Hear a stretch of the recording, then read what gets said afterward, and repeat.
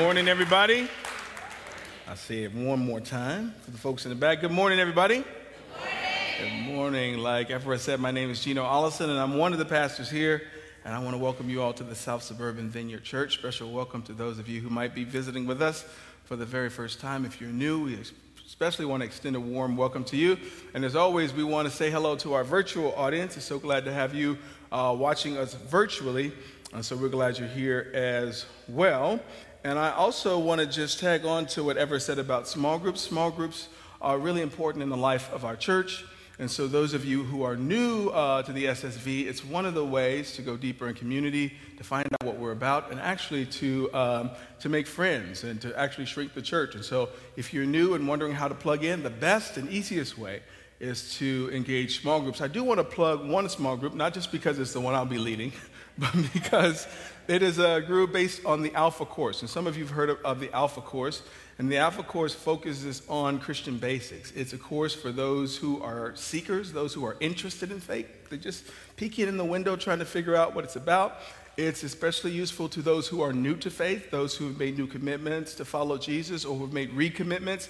And it's also good for the seasoned believer as well. And so if you are interested in engaging Christian basics, especially if you're new to faith, or you recently come to faith here or someplace else, this is the small group for you. It's a condensed course because we'll be doing it in a small group format. It'll be meeting here at the church on Tuesday nights. If you're interested, you can go to the website and our website and sign up for it by emailing, clicking on my name and sending an email, or you can just show up.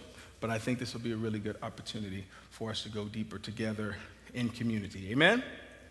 This is also day 18, if I'm not losing my count, of our 30-day fast, and I'm grateful to be engaging in this fast with our community here. I know it's challenging to give up those things that compete with God for your attention and your affection, and some of you are wondering if you're going to continue. Some of you have secretly or not so secretly fallen off of the wagon.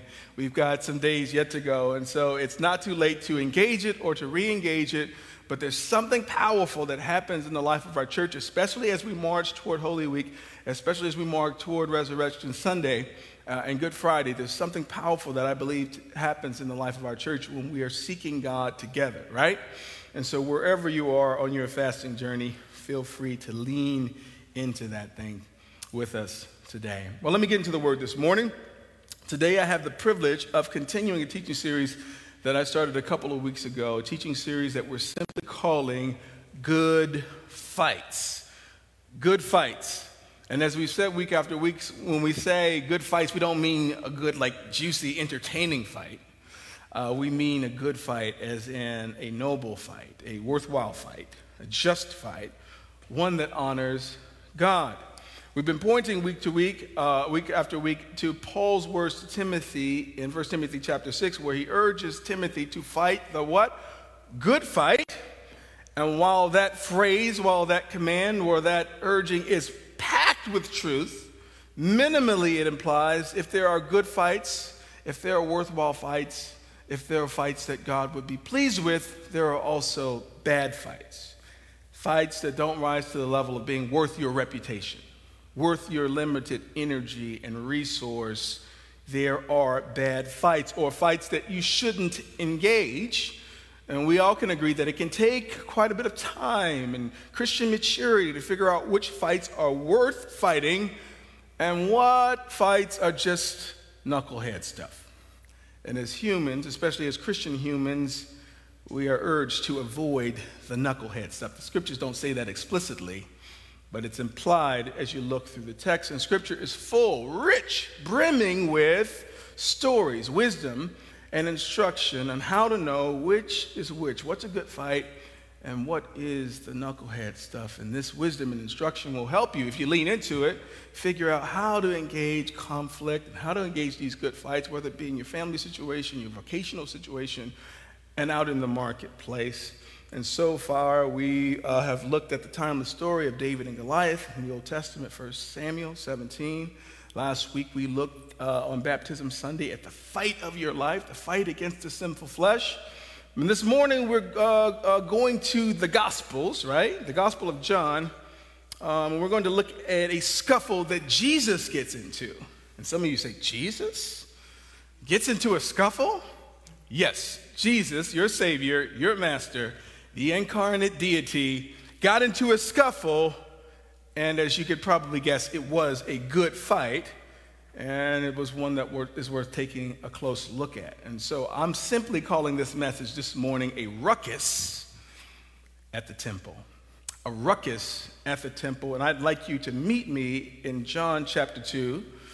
John chapter 2, I want to start at verse 13. I'm going to look at a ruckus, which just means a noisy fight or disturbance that Jesus himself gets into, and we're going to examine why it was a good fight. John chapter 2, where you find that in your Bibles, please note that there are also Bibles on the edges of your rows. Feel free to use those as you engage with the text today. If you don't have a Bible at home, by the way, that you understand, feel free to take those Bibles home as a gift from us to you. You can also engage with the text through your mobile device, on your phones or your tablets. We'll also be projecting it on the screens. Meet me in John chapter 2 where you find that. Let me pray. Lord Jesus, thank you so much for yet another opportunity to stand on this stage and to preach your word. I don't take it for granted. I know this opportunity, this task is sacred. And I ask, Lord, that today you would visit us in the ways that only you can. Lord, I come to you this morning as we're nestled here in safety and in relative comfort while tornadoes have ravaged some portions of the South. Violence and unrest upset the world around us. We know that you're still on the throne. And as we've gathered here today with your people in your name, we pray that you would lead us, that you would teach us. As I often pray, Lord, would you put power on these words you've given me to speak? Would you move the preacher out of the way this morning so that your truth and your light might shine through? We ask all these things in Jesus' mighty name. And all God's people said, amen. Amen. John chapter 2, I'm starting at verse 13. It reads this way. It was nearly time for the Jewish Passover celebration, so Jesus went to Jerusalem. In the temple area, he saw merchants selling cattle, sheep, and doves for sacrifices. He also saw dealers at tables exchanging foreign money.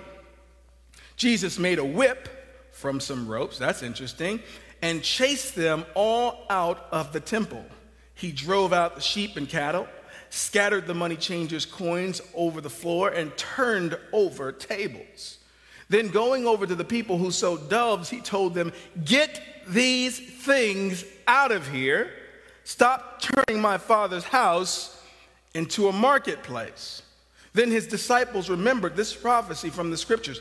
Passion for God's house will consume me. But the Jewish leaders demanded, "What are you doing? If God gave you authority to do this, show us a miraculous sign to prove it." "All right," Jesus replied, "destroy this temple, and in 3 days I will raise it up." "What?" they exclaimed. "It has taken 46 years to build this temple, and you can rebuild it in 3 days?" But when Jesus said this temple, he meant his own body.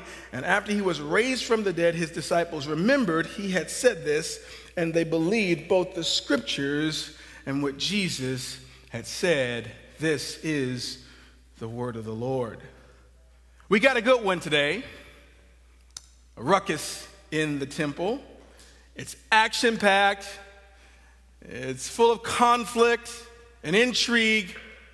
It's interesting because Jesus seems to go out of his character in this ruckus that we see in the temple. This story begins with Jesus going to Jerusalem for one of the Jewish festivals, the Jewish Passover. Josephus, who is a Jewish historian and a contemporary with the gospel authors, writes that on Passover, the population in Jerusalem would swell to more than 2 million as Jewish pilgrims from all over converged on Jerusalem to celebrate and observe the Passover. And so the town would be over double its population on this particular occasion. And so this is important because this is when Jesus rolls up on this scene at the temple. And when he arrives, he sees something that seems to really set him off, to really upset him, to really agitate him. It really annoys him. And what ensues is a real ruckus, a brouhaha, a commotion, a fracas, a racket, a hullabaloo, call it what you will. It's a commotion. And Jesus is in the middle of it. He's not just in the middle of it, he causes it. And for some of us, this goes against our Christian sensibilities. This goes against the picture of the really nice, solemn, peaceable, blue-eyed Jesus sitting there in that picture holding a lamb.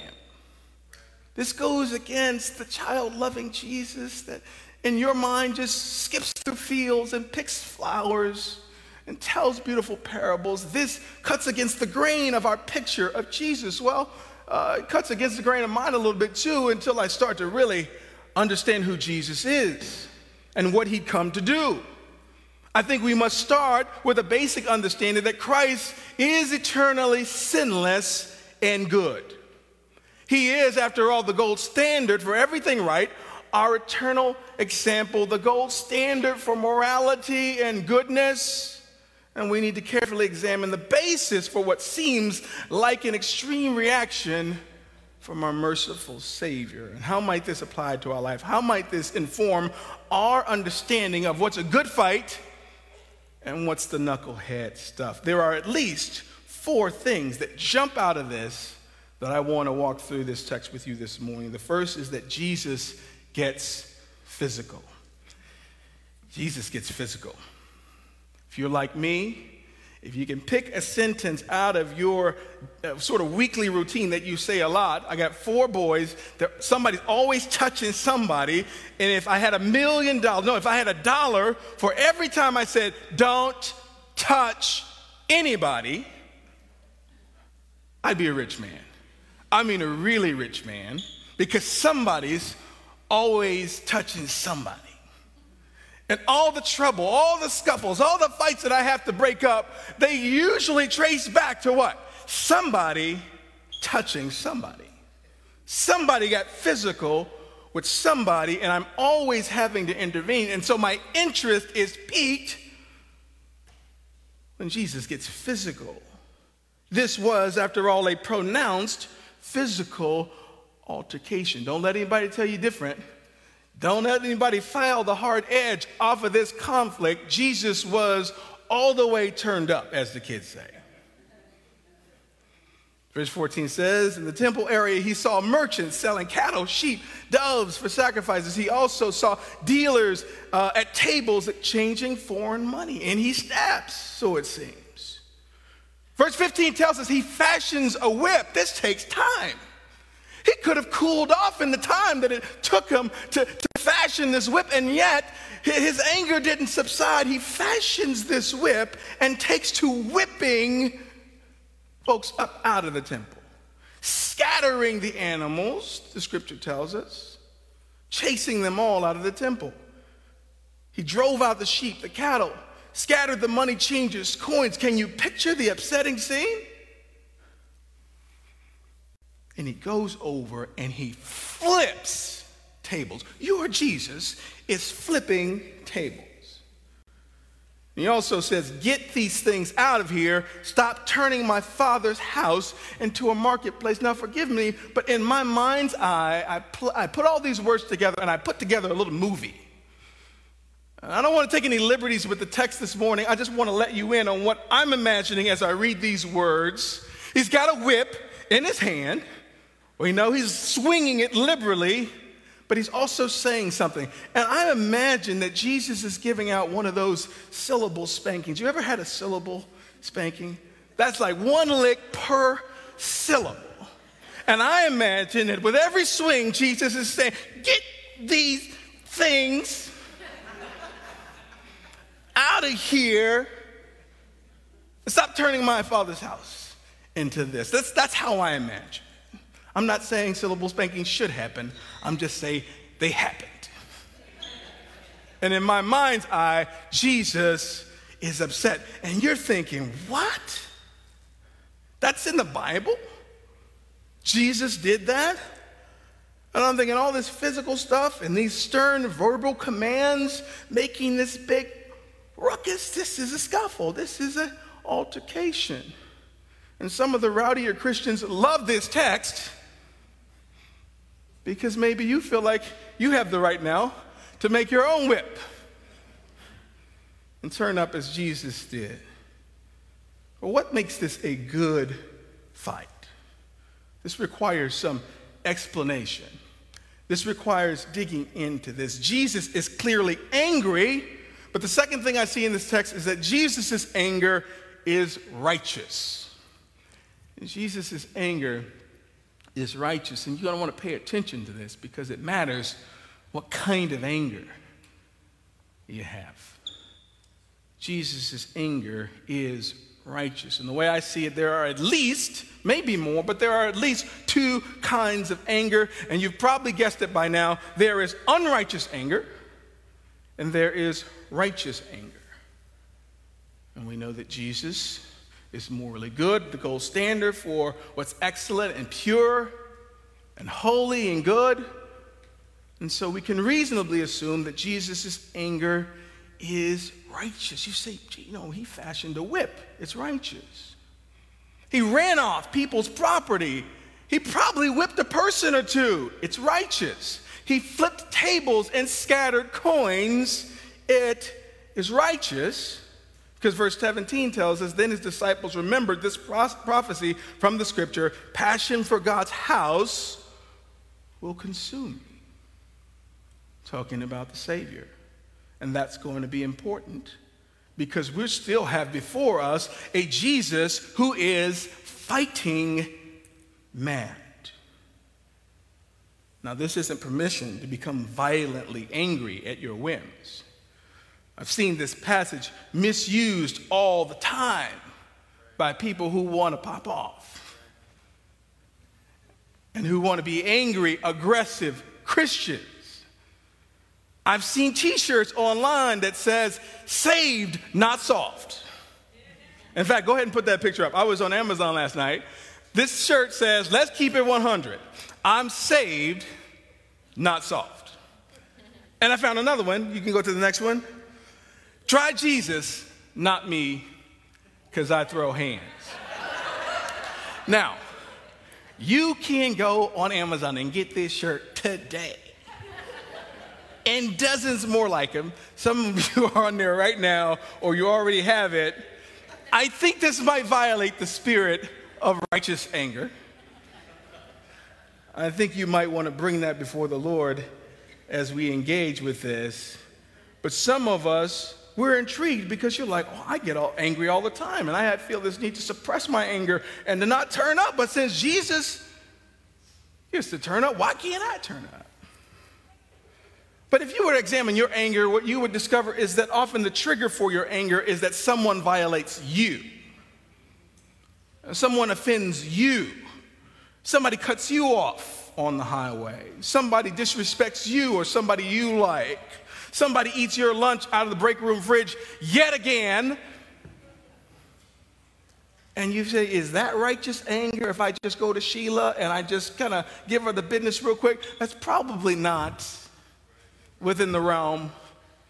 Oftentimes, righteous anger won't be that which violates us or upsets us. But with Jesus, we see a certain strand of anger, and this is righteous anger. The psalmist says in Psalm 4, verse 4, and Paul repeats it again in Ephesians 4, verse 26, he says, be angry, but don't sin. Be angry, but don't sin. That is to say, the scriptures don't offer a prohibition against anger. The scripture instead offers a prohibition against sinning while you're angry. And this is super important because some of us, we can trace our most dreadful mistakes back to being angry. And maybe you're too good, maybe you're too holy, but maybe you could take a visit to the county jail and just say, hey, just tell me your story real quick, bro. Why are you in here? What are you in for? Or sister, what are you in for? And much of what they will say in the county jail will trace back to what? Unfettered anger. Go visit the penitentiary or the juvenile detention center. And much of what they'll tell you will trace back, if they're honest, the kind of anger that wasn't righteous. But there is a good kind of anger. In fact, much of what's good about the world, And much of the wrongs that have been righted because somebody got righteously angry. And said, why can't they drink from the same fountains? Why we got to be in the back? Or why these people don't have any food? Wait, they can't live in a certain part of town, but these people can't. Like, if you look through history, some courageous person got righteously angry and said, this ain't right, let's do something. Even if we got to start a ruckus and a commotion, if we got to make somebody angry, this isn't right. Much of what's good and right about the world has come about because somebody got righteously angry. Righteous anger is good anger.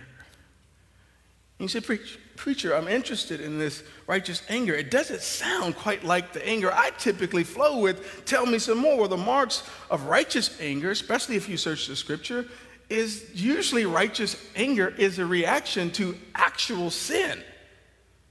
Not that somebody like upset your preferences or ate your lunch or didn't give you your way or made life inconvenient for you, or the Wi-Fi's too slow, or the drive-through line's too long. You know, the silly things that we can get angry about. Typically, righteous anger is triggered by actual sin. You're concerned about an offense against God rather than an offense against you. You take seriously this command to love God and to love others, and that informs how you see life. That informs what makes you happy when you see it. It informs also what gets you angry, what gets you fighting mad. It concerns you that there's an offense against God, which is why it's relevant that the disciples remembered as Jesus is flipping tables and swinging the whip.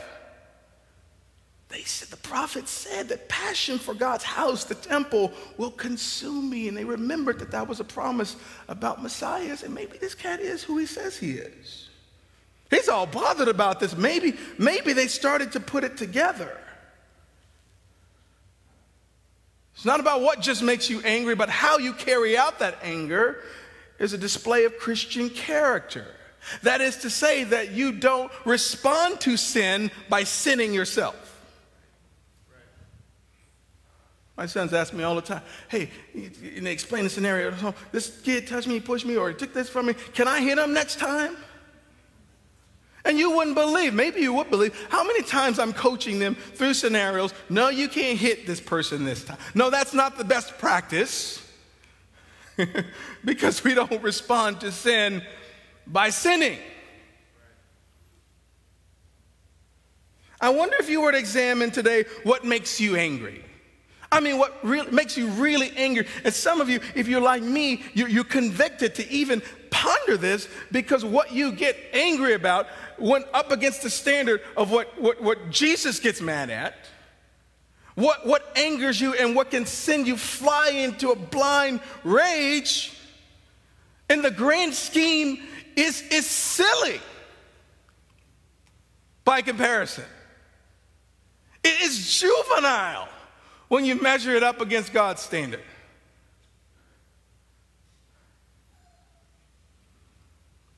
Yeah, I'm talking to you. I'm talking to me too. What makes you angry? Like yesterday. Don't think too hard about it. Yesterday, what'd you get mad about? Friday, what'd you get mad about? Who'd you get mad at? How'd you carry that out? Was it righteous? Don't answer out loud. I want you to tell the truth. It wasn't. Far too often, my anger isn't righteous. Now, don't get me wrong. I can spin that thing, though. I can figure out a way in my mind to justify it and say, well, they had it coming. The kids, I told them that 5 times, not a 6th time. Up against this, it seems so small, doesn't it? Seems so inappropriate and void of Christian character. What makes you mad? Well, Jesus helps us with this because the third thing I see in this text is that Jesus is principled. He's principled. And this is going to help you a lot when it comes to managing your emotions. I talk about my kids a lot because, particularly in this realm, because it is my job. I feel responsible. I feel responsible to help them matriculate to the next level in life. I feel responsible to say to them regularly, hey, that's not how we manage our disappointment. Why are you mad? Why'd you do it that way? Why'd you respond that way? Why'd you hit him? So let's talk about it. Because, no. Why? If you take the time to do this, they start to discover in real time that what they did, how they did it, and why they did it isn't rooted in anything that they want to duplicate. It's certainly not rooted in anything that they would want perpetrated toward them. And so the fact that Jesus was principled matters. It matters whether or not you're principled when you're trying to figure out how to manage your anger. It matters whether or not you're principled when you try to figure out which fights, are worth fighting. It matters. And I imagine that as Jesus is taking time to fashion a whip, he had some time to think about that thing. And when he tied the last strand, he thought, yeah, this is what we're doing. This is what we're doing. I imagine if I would slow down from time to time, by the time I'm done fashioning whatever proverbial instrument I'm going to exact my anger, I might go, they're just chips. I'll just go get some more. Oh, it's just traffic. We're going to see each other at the light anyway. Jesus was principled, governed and grounded by a set of principles. Governed and grounded. Put that on a t-shirt. Don't get the "Don't try me, try Jesus" t-shirt. Get the governed and grounded t-shirt. By a set of principles. By godly statutes that have deep roots, that don't move easily, that don't change easily. And this impacts, friend, every area of life. These principles inform your what you get angry about, how you respond to that anger, and the why and everything else. What does it mean to be principled? The definition says acting in accordance with morality and showing recognition of right or wrong. Or being principled acts with integrity and honesty, with a strong sense of fairness, justice, respect for the dignity of the individual, groups, and community. Doesn't this sound like Jesus? Doesn't this sound like who we're supposed to be? Notice how void this is of self-interest. Notice how void this is of self-importance. Notice how void this is of self-preservation. Notice how void it is of self-centeredness, being principled as Jesus was. How it nudges you ever so gently and oftentimes ever so forcefully from the center of your world. You say, what's wrong with me being at the center of my world? Listen, everything is wrong with it. I know that's countercultural. The world tells you, do you. Be you. Forget everybody else. Figure out life for you. Didn't we just say last week? Didn't Jesus just tell us just last week that if you try to gain your life, if you got to hold on to your life, if you try to be the center of your world, guess what? You're going to lose it. And the upside down, crazy advice that don't make no earthly sense is that if you give up your life, it's only then that you'll gain it. To live by this standard, to live by these principles, to let the outworking of your love and life be the sort of thing that is principled, rooted and the statutes and the truth that we find in Scripture lived out in the sinless life of Jesus, man, will get us right every time. Every time. And on top of all that, your decisions will become easier to make. I'm always a little curious how some of us spend so much time deliberating over every decision. Some decisions are worth loads of deliberation. But what I've found the longer that I walk with Jesus, if you've installed certain principles, love God, love people, I mean, those are pillars, that makes like half my decisions. The golden rule, the life of Jesus, like a lot of the decisions that I have to make, particularly with regard to how I relate to the other humans, particularly with regard to how I manage my anger, they aren't necessarily easy to live out because I'm always in that war against what I want to do, who I want to be, if unaffected by the character of Christ. But the decisions are quite easily up against the standard of Jesus. Does this make sense what I'm saying? It was zeal for God's house and God's standard. That was the principle that ran through all of this behavior. It was the desire for justice.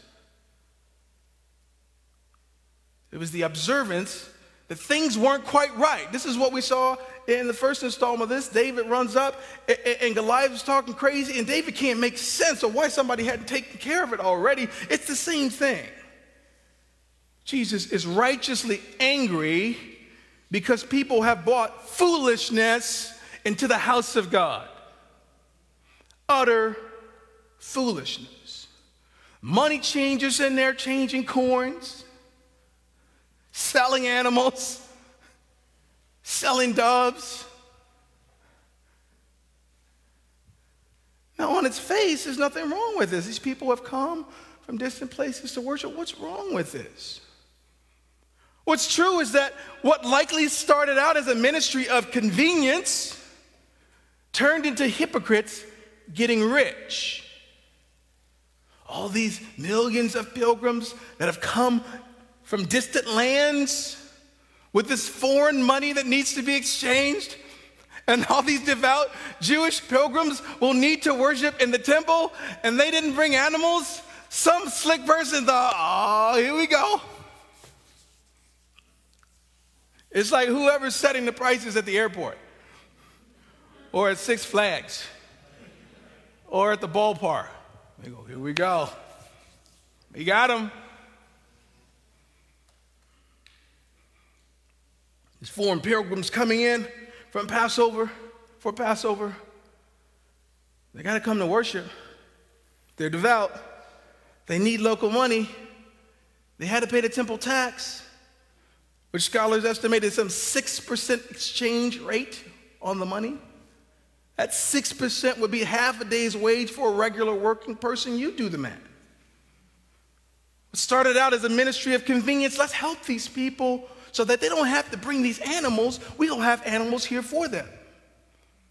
Oh, people are going to be coming with foreign money. Let's just make it easy. What probably started out as that turned into something sinister, exploitative. And don't get me started on these guys selling animals. Nobody wanted to bring these large animals from their hometowns.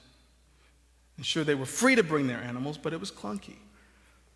Not to mention the fact that in the temple, the law required that the animal would be without blemish.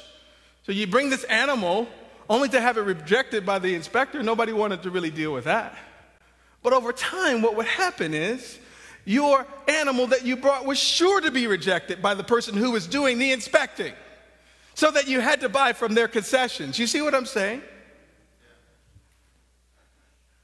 And so people had come to rely on getting these animals at these inflated prices. Now imagine you're the incarnate deity. Imagine you're God in the flesh, veiled in flesh, as the songwriter says, and you walk into your house and it's just a bazaar of commodification.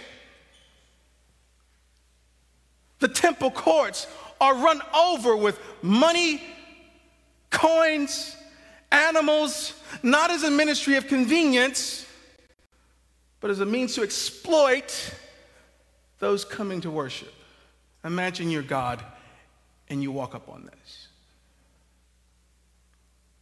You starting to get where this anger comes from? You started to picture how righteous this anger is. All of a sudden, a whip doesn't seem effective enough. Turning over tables of coins doesn't seem quite extreme enough in light of the egregious, flagrant offense.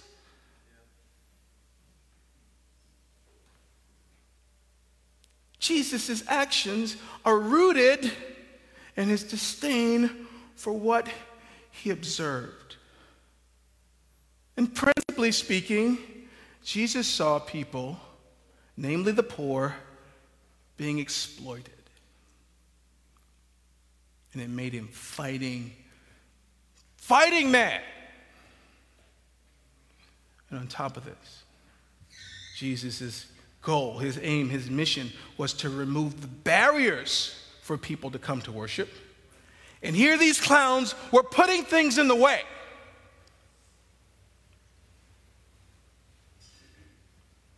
Adding barriers, adding layers in front of the people so that it would be harder and more costly to come to worship. You see why Jesus is angry?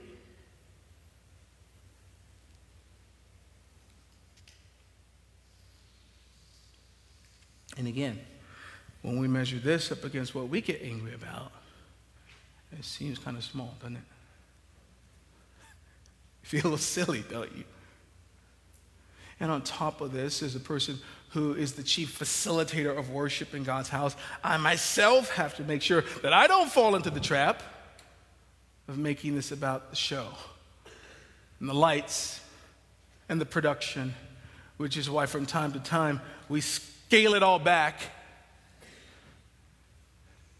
It's just voices and a meager instrument. Because we ourselves run the danger of making this about something other than what it was intended to be. I'm talking about worship. You see what I'm saying?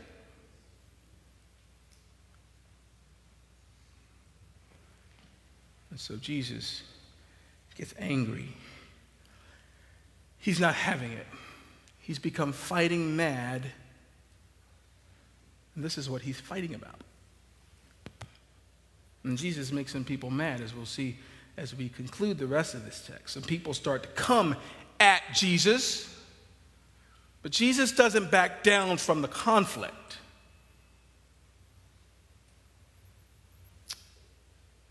And as they say in the vernacular, Jesus invited the smoke. He wanted the smoke.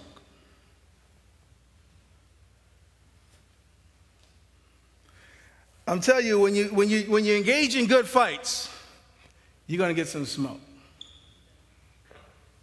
You live a principled life and you get angry at the right things, you're going to get some smoke. Now, I realize that there might be some who are uninitiated here, and I want to explain what smoke means. Since I'm over 40, I had to myself visit the Urban Dictionary or to ask one of the young people, okay, break this down for me. Okay, slow down now. Use it in a sentence.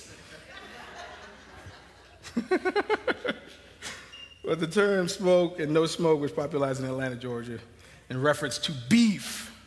The term smoke is slang in conflict, beef, or heat. Of course, no smoke, on the other hand, means I don't want any smoke, I don't want any beef, I don't want any conflict, right?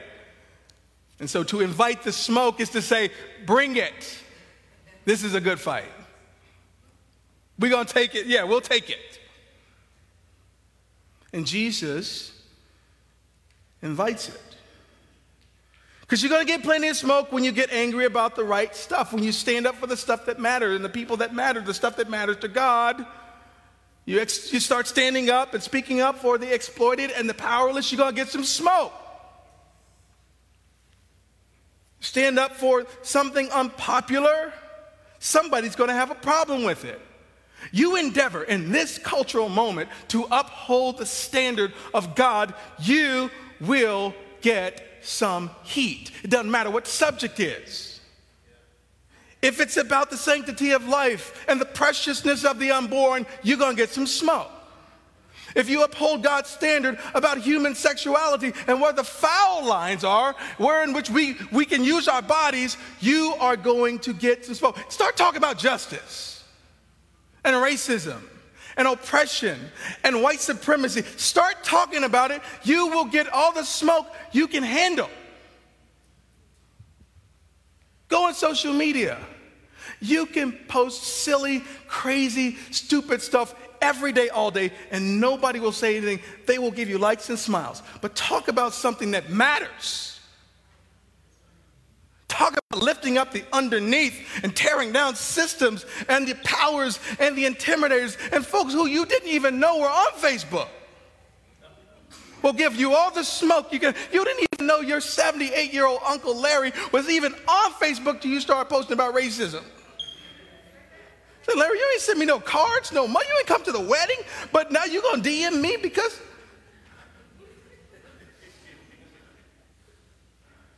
You're going to get the smoke. And Jesus was no different. Jewish leaders said, man, you're messing up our hustle right here, bro. Like, who gave you authority to do this? They say, if you are who you say you are, do a miracle or something. Like, do a miracle or something so we can believe you. And Jesus never takes this bait. He never takes this bait. It's not that he can't do miracles. He just won't under these circumstances. If you read the previous verses, he performed his first miracle. Turn water into wine. His mom said, let's do whatever he said. Jesus said, boom, keep the party going. He can do it, but he doesn't take this bait. But he does invite the smoke. He says, all right, verse 19, destroy this temple, and in 3 days I will raise it up. Now, this is so meaningful as we march toward Holy Week, right? It has hints and notes of suffering and sacrifice. They're clueless. They don't know what he's talking about, but those of us who are initiated know. The disciples they'll put it together in the end. They're probably clueless at the moment, but they'll put it together. Verse 20, what? They exclaim, it's taken 46 years to build this temple, and you can rebuild it in 3 days. But Jesus, when he said temple, he meant his own body. The scriptures tell us that when he was killed and resurrected, the disciples put that thing together. They said, oh, that's what he was talking about. That's what he was talking about. He was inviting us. He said, hey, bring it. That's what I come to do anyway.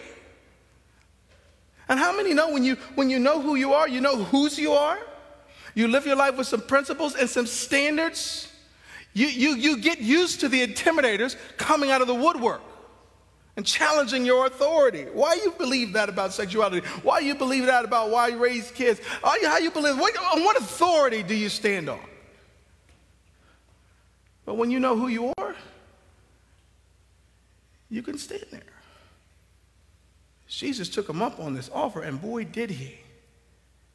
Because they would eventually destroy the temple that he invited them to destroy. They would eventually whip him and beat him and humiliate him and hang him up. A sinless man on a sinner's cross. They took him up on it. He wanted the smoke. He took it for you and for me.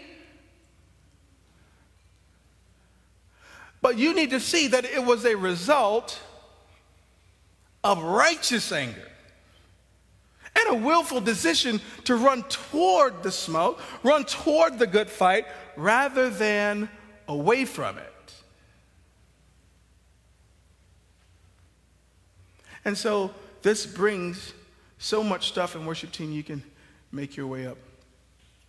This brings so much stuff for me into sharper focus. If this is the measuring stick for how I'm supposed to live my life and what's supposed to be important to me, and how I'm supposed to manage my emotions and my anger, and how am I supposed to appropriate my Christian faith, I stand before you utterly challenged. And there's a shred of me that wonder, because I've got so much work to do in this regard, if I'm even qualified to bring this message today.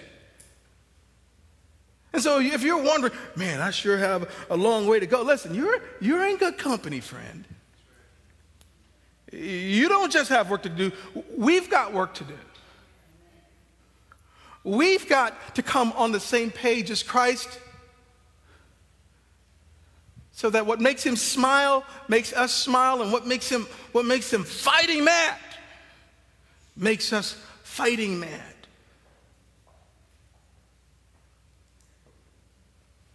And examine how we come into his house to worship and what we make this. As our church grows and as we think about expansions and going to second services and expanding the foyer and all those things, that we don't get swept up into the commercialization of worship, the commodification of what we come here to do. There's loads to think about. How does this land on you this morning? What are you getting angry about? Are your fights good fights?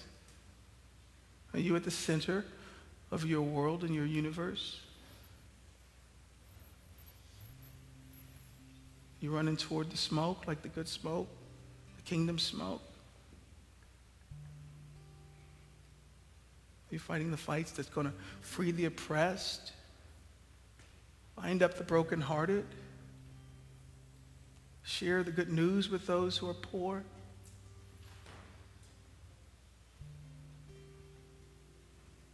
Don't answer out loud. Don't answer right now. Sit with it for a while, if you will. Ponder it for a day or two if you must.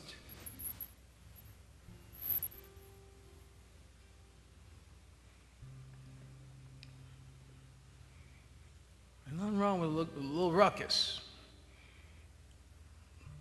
But it needs to be a good one. There's nothing wrong with anger. It's got to be good anger, though. Righteous anger. Certainly ain't nothing wrong with the worship. But we got to come with pure hearts and right motives. And so some of us, if we sang this song, I'm sorry, Lord, for the thing I made it. It's all about you. I'm sorry, Lord, for being at the center of my universe and snapping at anybody who would try to nudge me off the center, including you. It's all about you. So that's got a little ring to it. Anyway, why don't you stand with me if you can?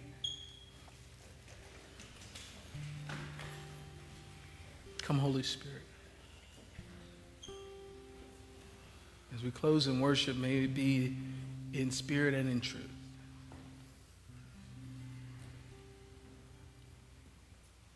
May we wrestle this text down to the floor this week and extract from it every challenge, every bit of meaning, so that we might be found blameless before you.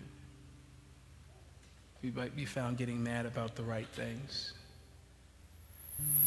Come, Holy Spirit. Do what only you can do. In Jesus' name, amen.